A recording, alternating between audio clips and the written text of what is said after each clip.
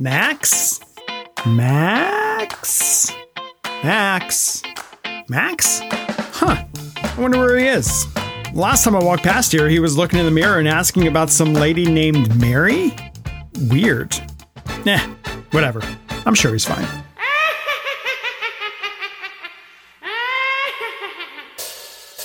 Howdy, friends, and a very good Thursday morning to you. It is October 26th. Thanks for stopping by for this edition of the Pinpoint Podcast. And I got to tell you, if you haven't left the house yet, rain gear, take it. You're probably going to need it at some point here today.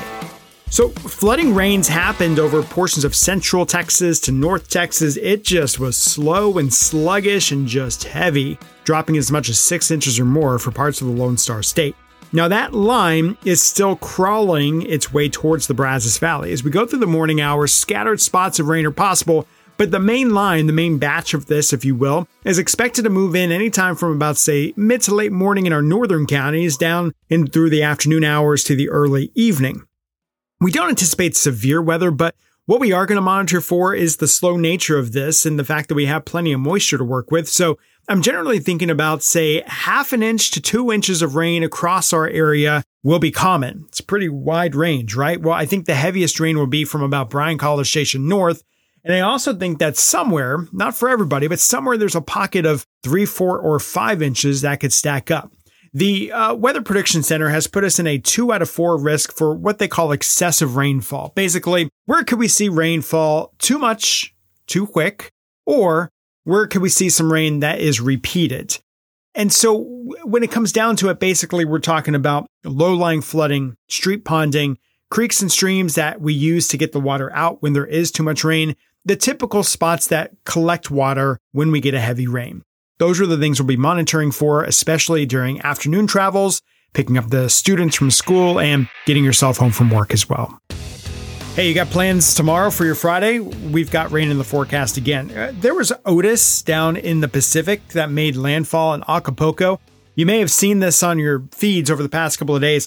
This thing went from a tropical storm to a massive, major Category 5 hurricane within less than a day. And because of that, it's the first time that we've seen a city of 1 million people or more get hit by a Category 5. The downside is that they just really honestly had no time to prepare, considering how quickly this thing rapidly intensified. It's the second fastest rapid intensification that we recorded since the satellite era began back in the mid-60s. But from the remnants of that, we're pulling in moisture, and that arrives on Friday. So for the Brazos Valley, if you've got plans in the afternoon to early evening, we've got more scattered rain in the forecast, some of which may be briefly heavy and some of which may linger until about, say, 7 or 8 p.m. I think keep your plans if they're outdoors. Just know that you might be dealing with some rain, at least at the beginning of those evening plans. We'll keep you updated, and you should keep the KBTX Pinpoint weather app on hand as well. Saturday is going to be a humid day. And a couple showers are still possible. It's only about a 20% chance, but we got a game over at Kyle Field. It is going to be warm into the low and mid 80s as we go into the afternoon, feeling much thicker than that because of that humidity. If we do see any rain, it's brief, it's spotty, it's scattered. It shouldn't amount to much, but we'll keep tabs on it for you for your outdoor plans there as well. Okay, and then we get to Sunday. And Sunday is where it all goes topsy-turvy on us. So Sunday, I expect a high in the mid-80s. At 3 o'clock in the afternoon on Sunday, we anticipate that high temperature and it's to be pretty humid. In the Texas Panhandle at that same moment, wind chill values are expected to be sub 20 degrees. There is a stout cold front coming in that should arrive sometime between mid-afternoon and early evening Sunday. And I say should because cold, shallow air masses like this tend to arrive a little sooner than what our long-range forecast models can pick up on. So as we get particularly one of our forecast models that does really good with air like this, we'll be updating that timing. But I think by the end of Sunday, your temperatures are down into the 50s and low 60s. And then when you wake up on Monday, you're waking up to the 40s. But as we go through the day on Monday, some of us may struggle to get out of the 40s. I've only got a forecast high of 50 in Bryan-College Station. Wind chill values,